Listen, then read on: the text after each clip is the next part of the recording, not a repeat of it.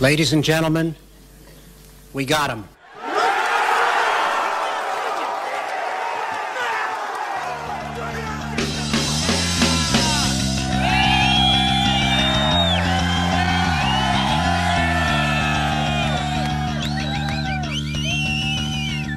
All right, what's up, you beauties? Welcome to another episode of HW In Case You Missed It, where I'll catch you up on all the daily news around the NHL and any news pertaining to your Philadelphia Flyers, just in case you missed it. If you're not listening live, please make sure to subscribe, follow, listen to us on Apple Podcasts, Spotify, Spreaker, and now YouTube. Help us out. I think we're at 71, so we picked up a couple followers overnight. Help us get to 150. We're going to give away some prizes this weekend, Friday, Saturday, and Sunday. Some big surprises for you guys. Quick shout out to our affiliate sites, fullpresscoverage.com and bellyupsports.com. Belly Up Sports, they do what the others don't. And while you're listening to the episode, check out our site, hwhockey.net. We do what the others do, and maybe a little bit of what the others don't. I don't know. So, obviously, by now, if you're a Flyers fan, you know they got Ryan Ellis. Huge news. It's created a whole stream of positivity on Flyers Twitter. It's actually fun to be a Flyers fan right now. And not only did the Flyers get Ryan Ellis, but I got him. I got Marco D'Amico, the hockey expert, to join us for the episode. He's going to kind of fill us in. You guys, as well as myself, because admittedly, I haven't been keeping up with the draft this year. I don't want Chuck to use the pick. We've said it before. So Marco's going to come on and he's going to kind of fill us in on, what to expect, who's going to go where, maybe where the Flyers should go with their pick, if they should keep it. If they do, who's going to be available to them, who we should be looking for. And hey, Marco's a fellow Paisan. He shared the same excitement as I did, and a lot of us did when Italy won the Euro. Marco also had a vested interest in the Stanley Cup Finals. He's a Montreal Canadiens fan, so we'll kind of hear some of his stories and perspective, watching his favorite team in the Cup. But what I do want to talk about first, before Marco joins us in just a couple minutes, is, obviously Ryan Ellis, big deal. Right. And it's created a domino effect because I think, for a couple weeks there, things were looking grim. Right. If you're a Flyers fan, and guys, feel free to comment in the comment section, share your excitement. I know you guys are just as excited as I am. I love to see the comments and interact with you guys. So let's have some fun. It's created a domino effect though. Right. We got maybe the number one pair D to match up with Provorov. A lot of guys are saying, hey, maybe Ellis could be the 2-pair guy. That's fine. I think he's the top pair guy for now. Maybe they go out and get a guy a little bit younger who eventually takes Ellis' spot. Because, Ellis is 30 years old, but he's going to be here for, 5-6 years to the end of that contract. So maybe they look at a guy like Adam Larsson, who's a little bit younger, right? And maybe, maybe takes the reins from him one day. And who knows? I'm not going to speculate on that. But Adam Larsson's a name, a guy I'd love. Hey, what's up, Chris? In the comments. Thanks for hanging out, man. Adam Larsson, a guy I would love. I think he would pair perfectly with Travis Sanheim. And I'm kind of out on the Dougie Hamilton, obviously the Seth Jones stuff. Hey, if it happens, I'm not going to be upset. Are you kidding me?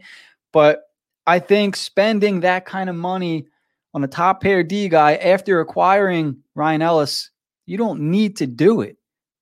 Travis, and don't laugh when I say this, Travis Sanheim is supposed to be your offensive puck-moving defenseman. I think you need to unlock it. I've said it many times before. Find a guy that can unlock it. Adam Larsson could be that guy. But also, David Savard can be that guy. And I know he's not a sexy pick, not a sexy name. But let me show you guys a little something about David Savard. Because just in case you haven't watched him play all that often, right? He's not a flashy name, not a flashy guy. Here you go right here. Picked off, but here's Perry dashing in on the right side. Perry can't get it to the net. Good, strong defensive play by David Savard. This one all the way for an icing call against the Canadiens. So you just saw excellent defense, and that was Corey Perry.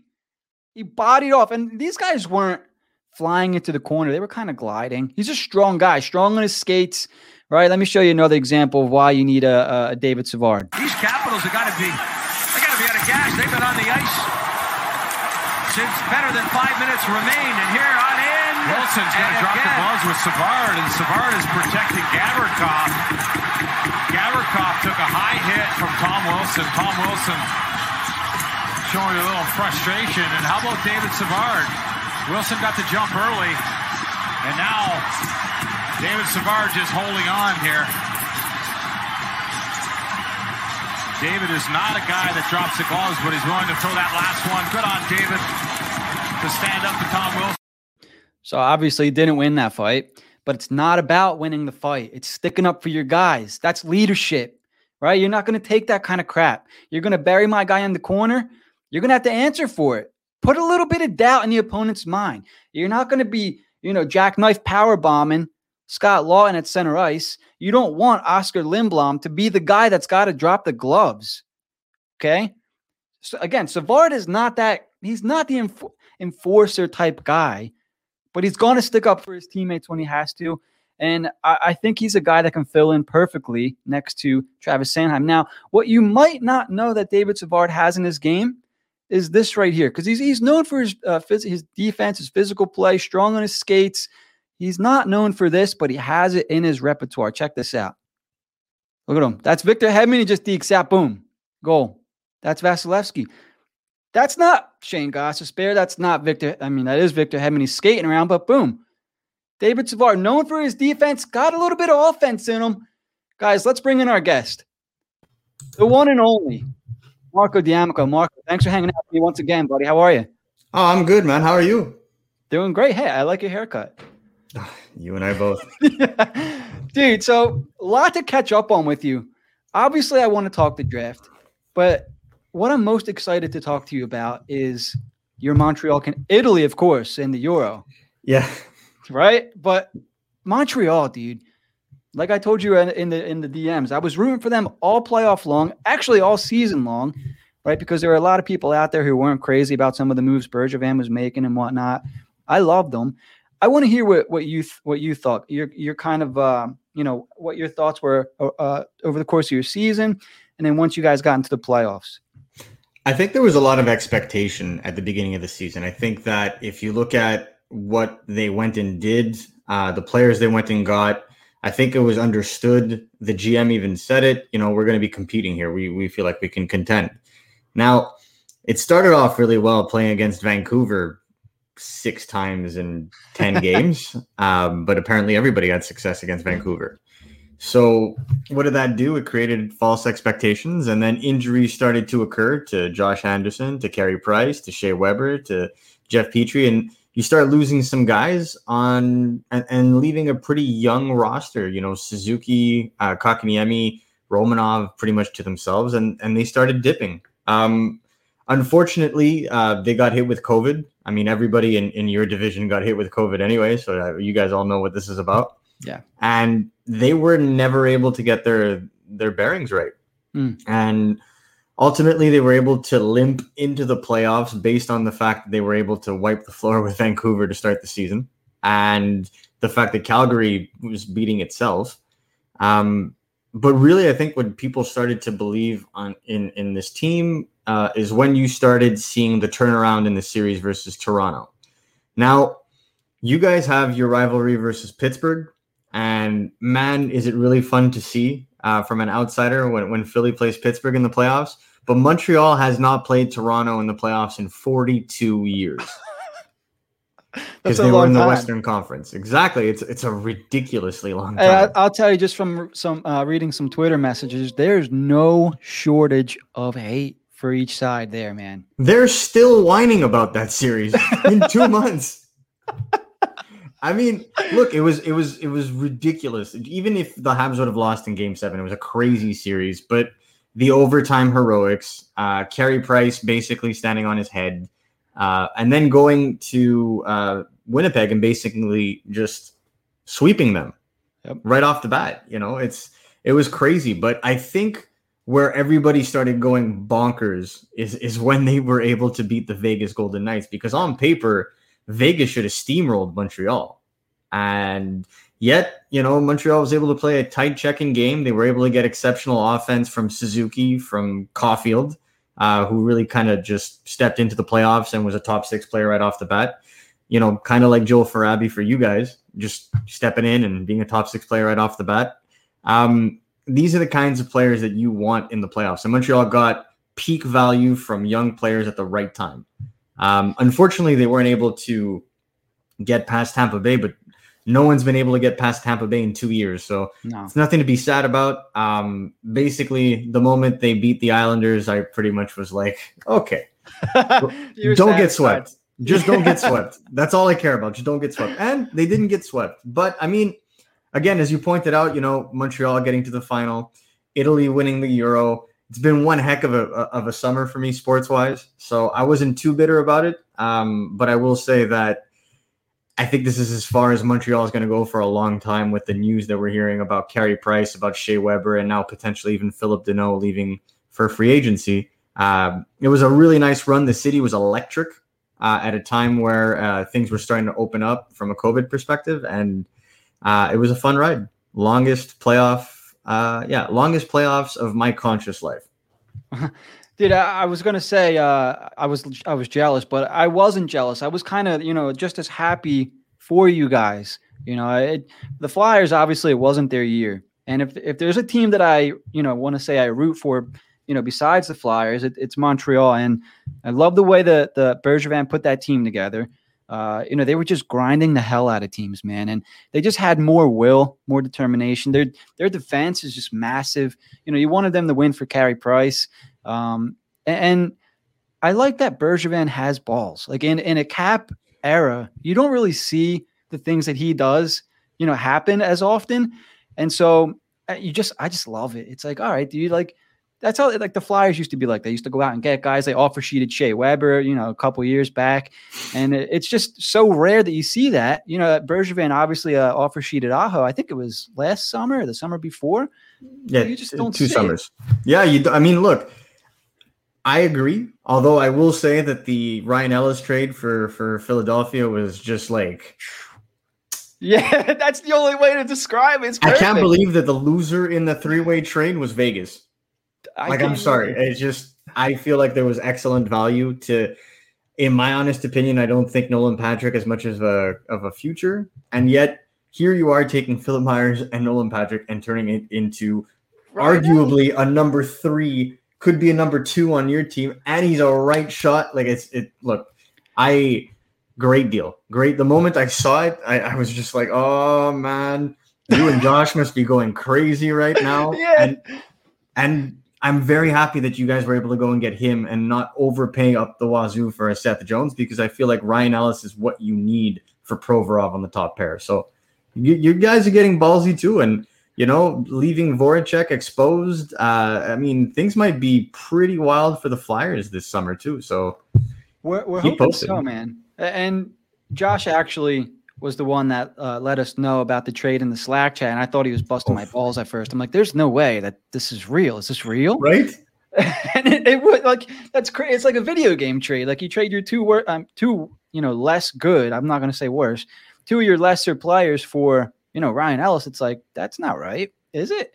So yeah, we were all pretty stoked about that, and it's led into a multitude of different scenarios that we're all coming up with now, and.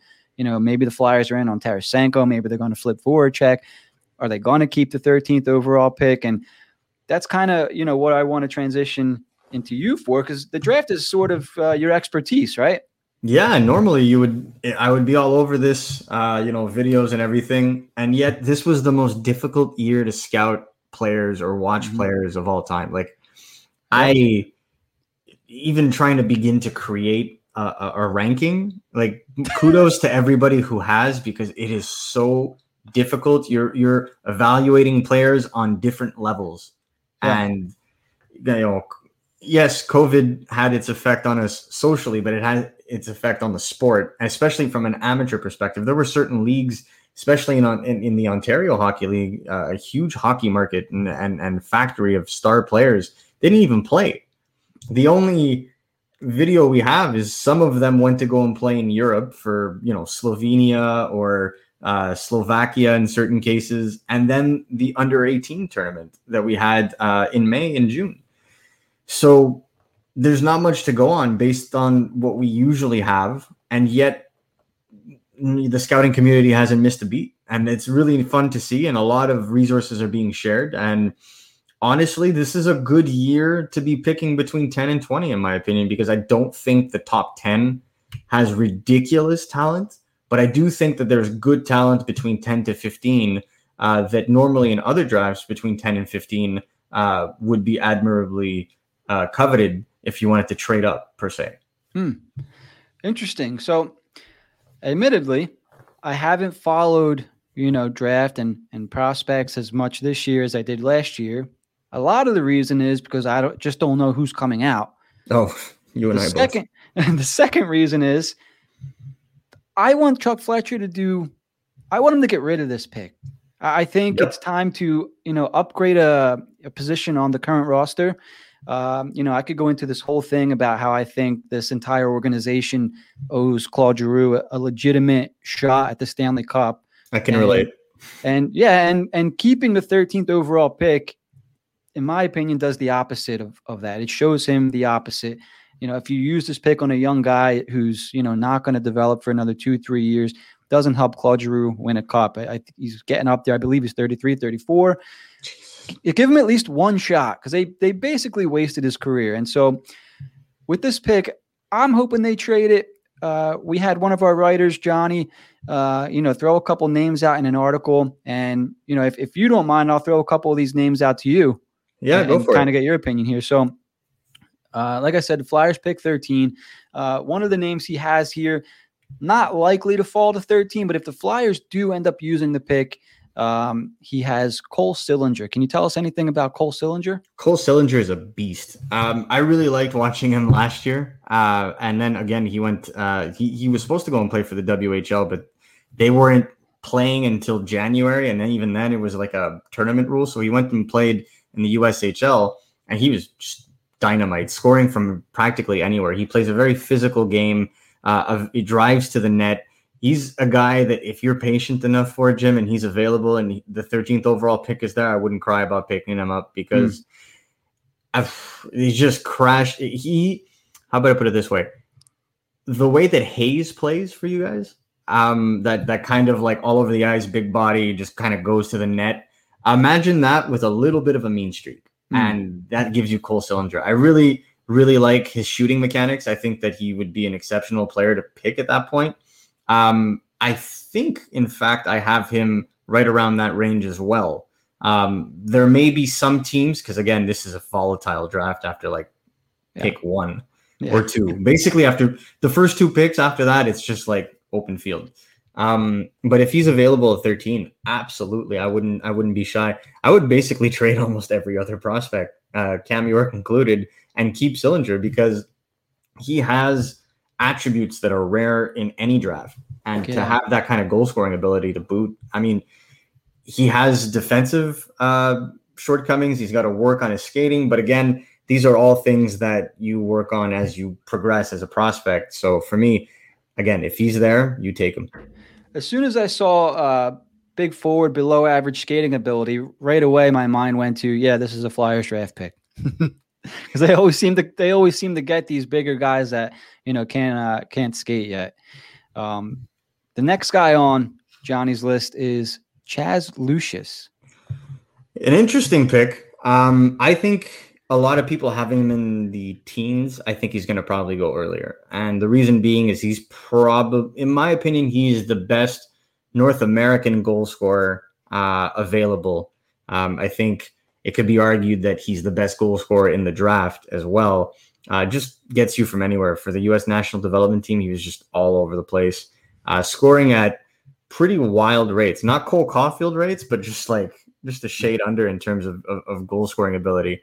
And again, that wasn't an all-star team that played for the U.S. national development team this year, as opposed to what we saw in 2019.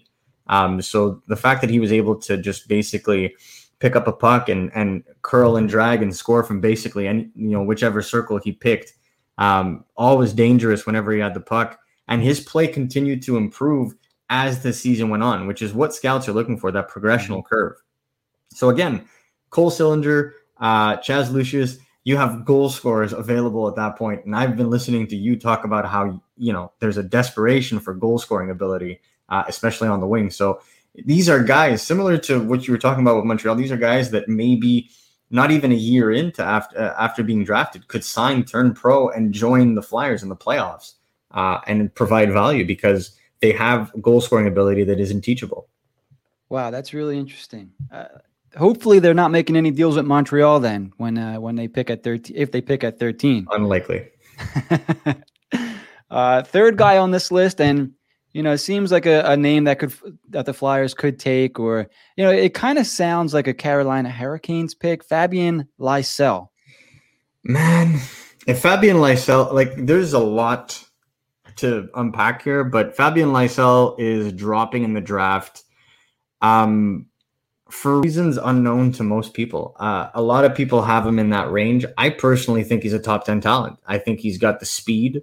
I think he's got the dynamic ability. I feel like if you want a guy to electrify a line, you're going to put Lysell on it. He's just ridiculous. He made a lot of, I wouldn't say talented players, but a lot of players who would generically not stand out, like a Simon Robertson, for Team Sweden when they played the U18s. He made them look really good because he was just all over the ice, a water bug, and really good at recuperating pucks, distributing pucks, and even if needed, putting the puck in the net. He was just all over the place. I guess the main concerns is, will he be able to translate that ability to the NHL? Seeing as he's not a big guy, he's an undersized forward, not necessarily physical. But we've seen, if a player is able to play against men and in tight situations or in championship situations, generally that translates well nowadays to the NHL. And I mean, again, Cole Caulfield is my favorite example because he's, again, 5'7", not the fastest, but good agility. And I feel like Lysell has a lot of that in his game as well. Not necessarily as gifted a goal scorer, but a very good playmaker. So again, not a bad choice. And this is why I'm saying your spot is intriguing because you're going to get a lot of that trickle down effect of what happens in the top 10. And, we've spoken about 3 guys, and there's probably another 2 off the top of my mind that I could probably name that would be good picks for the Flyers. I again state that the most interesting place to pick in this draft is between 10 and 15. Wow. So now you kind of make me want to keep it. Or trade somebody else. Or at least wait, before they're about to use the pick, because I'm sure a team's going to pressure them into something before the pick even gets to them, right? Because they don't want the Flyers waiting around for their guy. So, but if I'm Chuck Fletcher, maybe I'm hanging on to that. I'm seeing what I can get done. Maybe I can get Tarasenko. That's the rumor anyway, so let's just go with it. Maybe they get Tarasenko without using the first-round pick. And, maybe they go sign a free agent defenseman like some of the guys I was talking about earlier in your episode in Adam Larson or David Savard. All of a sudden, you just upgraded 3 positions. You've acquired 3 new players in Ellis, Savard, and Tarasenko, and you still have your first-round pick. I don't know if there's something bigger in the works. Let's just, who knows? But if they can get those moves done and still use this pick on one of the guys we're talking about now, that's a hell of an offseason, I think, from Chuck Fletcher. Now, I know you said you have 2 guys in mind. I have one more guy on this list. Let's see if he's one of them, and that's Carson Lambos. I kind of thought that I would stay away from defensemen with Philadelphia for a very long time. Especially a left shot defenseman. I think you guys have cornered the market on first round pick left shot defensemen for the last 10 years. You're telling me, man, they take forever to develop. Oh yeah. And then if they develop, it's really, it's something. And I think that, before Ryan Ellis was drafted, I was even looking at Corson Kullens, who's a right shot defenseman in this draft. Cause I was like, okay, I think this is the year where they finally have to go right on this and not left. No, and in fact, I think any defenseman choice at this point, I wouldn't try to. A guy like Carson, again, one of those kids that when the WHL was kind of slow to get organized, immediately jumped and went to go and play overseas. He played for GYP, I believe, in the Finnish Elite League, or the Finnish Liga, as we say. And he looked good. He was very mobile, partook in the offense. Doesn't necessarily translate as an offensive defenseman, more defensive but two-way. Not very attractive right now, considering what you guys currently have up in the pipeline. But definitely a solid pick starting at 15 to 20. Okay. I definitely see a team like Winnipeg, where he's from, be interested in him, but I would think that would be a reach at 13. Okay. Now, you said you had two more names in mind. Who are they? Matthew Coronato is one that, for me, like if available, man, oh man, you would get excited. This guy ripped up the USHL, pretty much broke records with a Montreal Canadiens prospect, actually, Sean Farrell. And they just ran roughshod for the Chicago Steel. They basically broke scoring records. He has the record for the most cumulative amount of games where a goal is scored. Like, it's just, I think he had like 30 consecutive games with a goal. Are you kidding? I'm not kidding you. They destroyed this league. And this is because Sean Farrell was supposed to go to Harvard. Harvard, unfortunately, didn't have a season, so he went back to the USHL, and those two just found chemistry and took over. And really what's to like about Coronato is he's good at everything. He's a little guy. He's about 5'10", but heart of a lion everywhere. Speed, shot, vision, edge work, motor, goes into traffic, can run your power play. The biggest knock on him is that scouts haven't seen him coming for a long time. He really kind of exploded this year. And when you're looking at players, especially when you're lacking a lot of that tape on players over a 56, 60, 80 game season, including playoffs, and you get limited to like 30 games, and you see a player like Coronato who plays like 65, 70, and you see that he was able to dominate the whole time, that speaks volume. And that's why he's skyrocketed from a potential second round pick at the beginning of the year to a cannot miss mid first round pick. So for me, definitely a guy that we could even see go before the Flyers pick. But if he's there when the Flyers pick, I wouldn't be sad. Not to mention, Coronato sounds like an Italian last name. Oh, he is. As we saw over the summer or a couple weeks ago, being Italian's a good thing. Champions. It works. It works. And one more name on your list. Fedor Zvechkov. And a lot of people aren't talking about him because he plays in Russia, but really he's at that junction probably the most complete center you could get. He can play defense, he can play offense, he can play wing, he can play center. But really what sets him apart is he thinks the game faster than you can play it.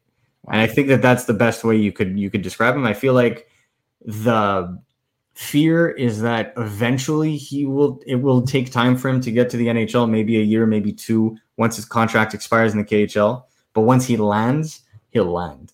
And he'll slot right into a top 9 at 20, in my opinion. It's just, will he be a top-line center? No. But will he be, a 2 with solid defensive ability? I think so. And so once you're at 13 and you look at this draft and you're seeing there's not that many pure centers and a guy like Svechkov is available, you got to think about it. And I think teams are going to think about it earlier than when Philly picks. Yeah. So if available, again, not a bad choice. This is a great year for you guys to not pick a defenseman. I hope they don't. I was very happy with how Chuck went last year and, using the first round pick on Tyson Foerster. It was the guy I wanted. I wanted a big, powerful player that can shoot, and Tyson's that. Chuck's been making a lot of at least in my opinion, I don't know if we have the same thought process or whatever. We were looking for the same players, but a lot of the things that I would like him to do, like going out and getting Ryan Ellis, drafting Tyson Foerster, trading the 13th. No, I'm just kidding. Not yet, but he seems to be making the right moves again after seemingly taking a year off, right? Flyers didn't make any moves, or at least none that helped this group of guys. And yeah, I mean, we just listed 5, 6, 7 guys that now I would feel comfortable taking at 13. Having said that, these are some pretty good prospects, and you could probably get a good roster player back by trading the pick. By listening to Chuck and hearing him talk, it sounds like he's trying to hang on to assets for future players while making moves to the current roster.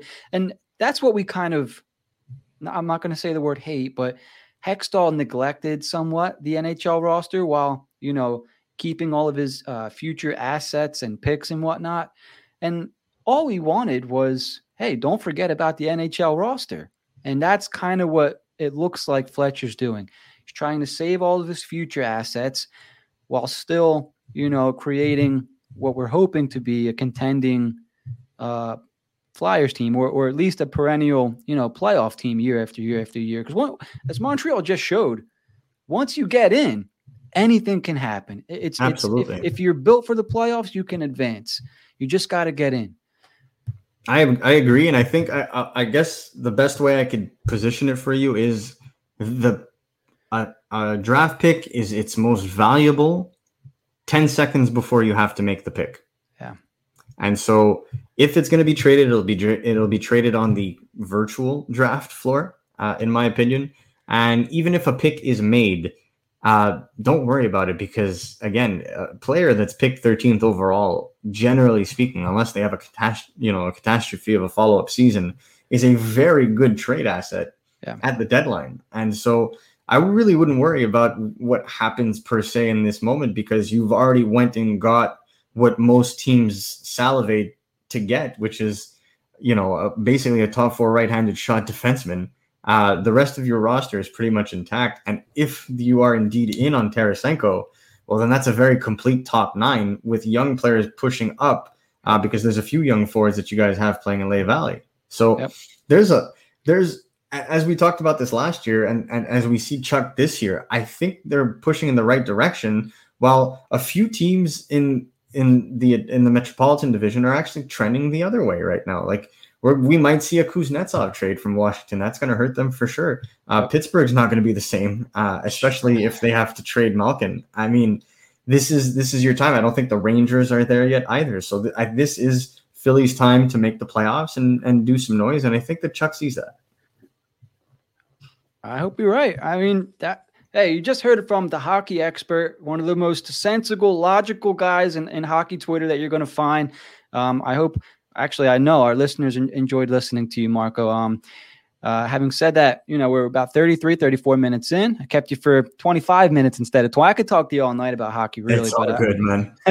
I know we got stuff to do. Where can people find you on Twitter? Where can they find your work? And Well, you can find me on Twitter at the Hockey Expert, and I'll be releasing, for those that are interested in the draft, I'll be releasing a mock draft probably within the next 48 hours, and that can be found at scrimmageandstats.com. But if you just want to find the link, you could find me on Twitter. Awesome. I was actually looking for that before the show. I was like, oh, man, is Marco not doing it? Because I saw the expansion draft on it, and that was pretty good. I mean, let's talk about real quick. I noticed that you didn't have Seattle taking Carey Price. You had him taking Brett Kulak. I thought that was interesting. Yeah, and some people are going to be like, wow, he's a Montreal fan. What is that? No, I actually removed myself from the equation, and I think to myself, who in their right mind, other than Montreal and Florida, would want to spend $10 million on a goalie that's not the best goalie in the world right now? And that's no disrespect to Carey Price. Andrei Vasilevsky pretty much proved that he's the best, and he's making 9.5, but he's in Tampa. No taxes.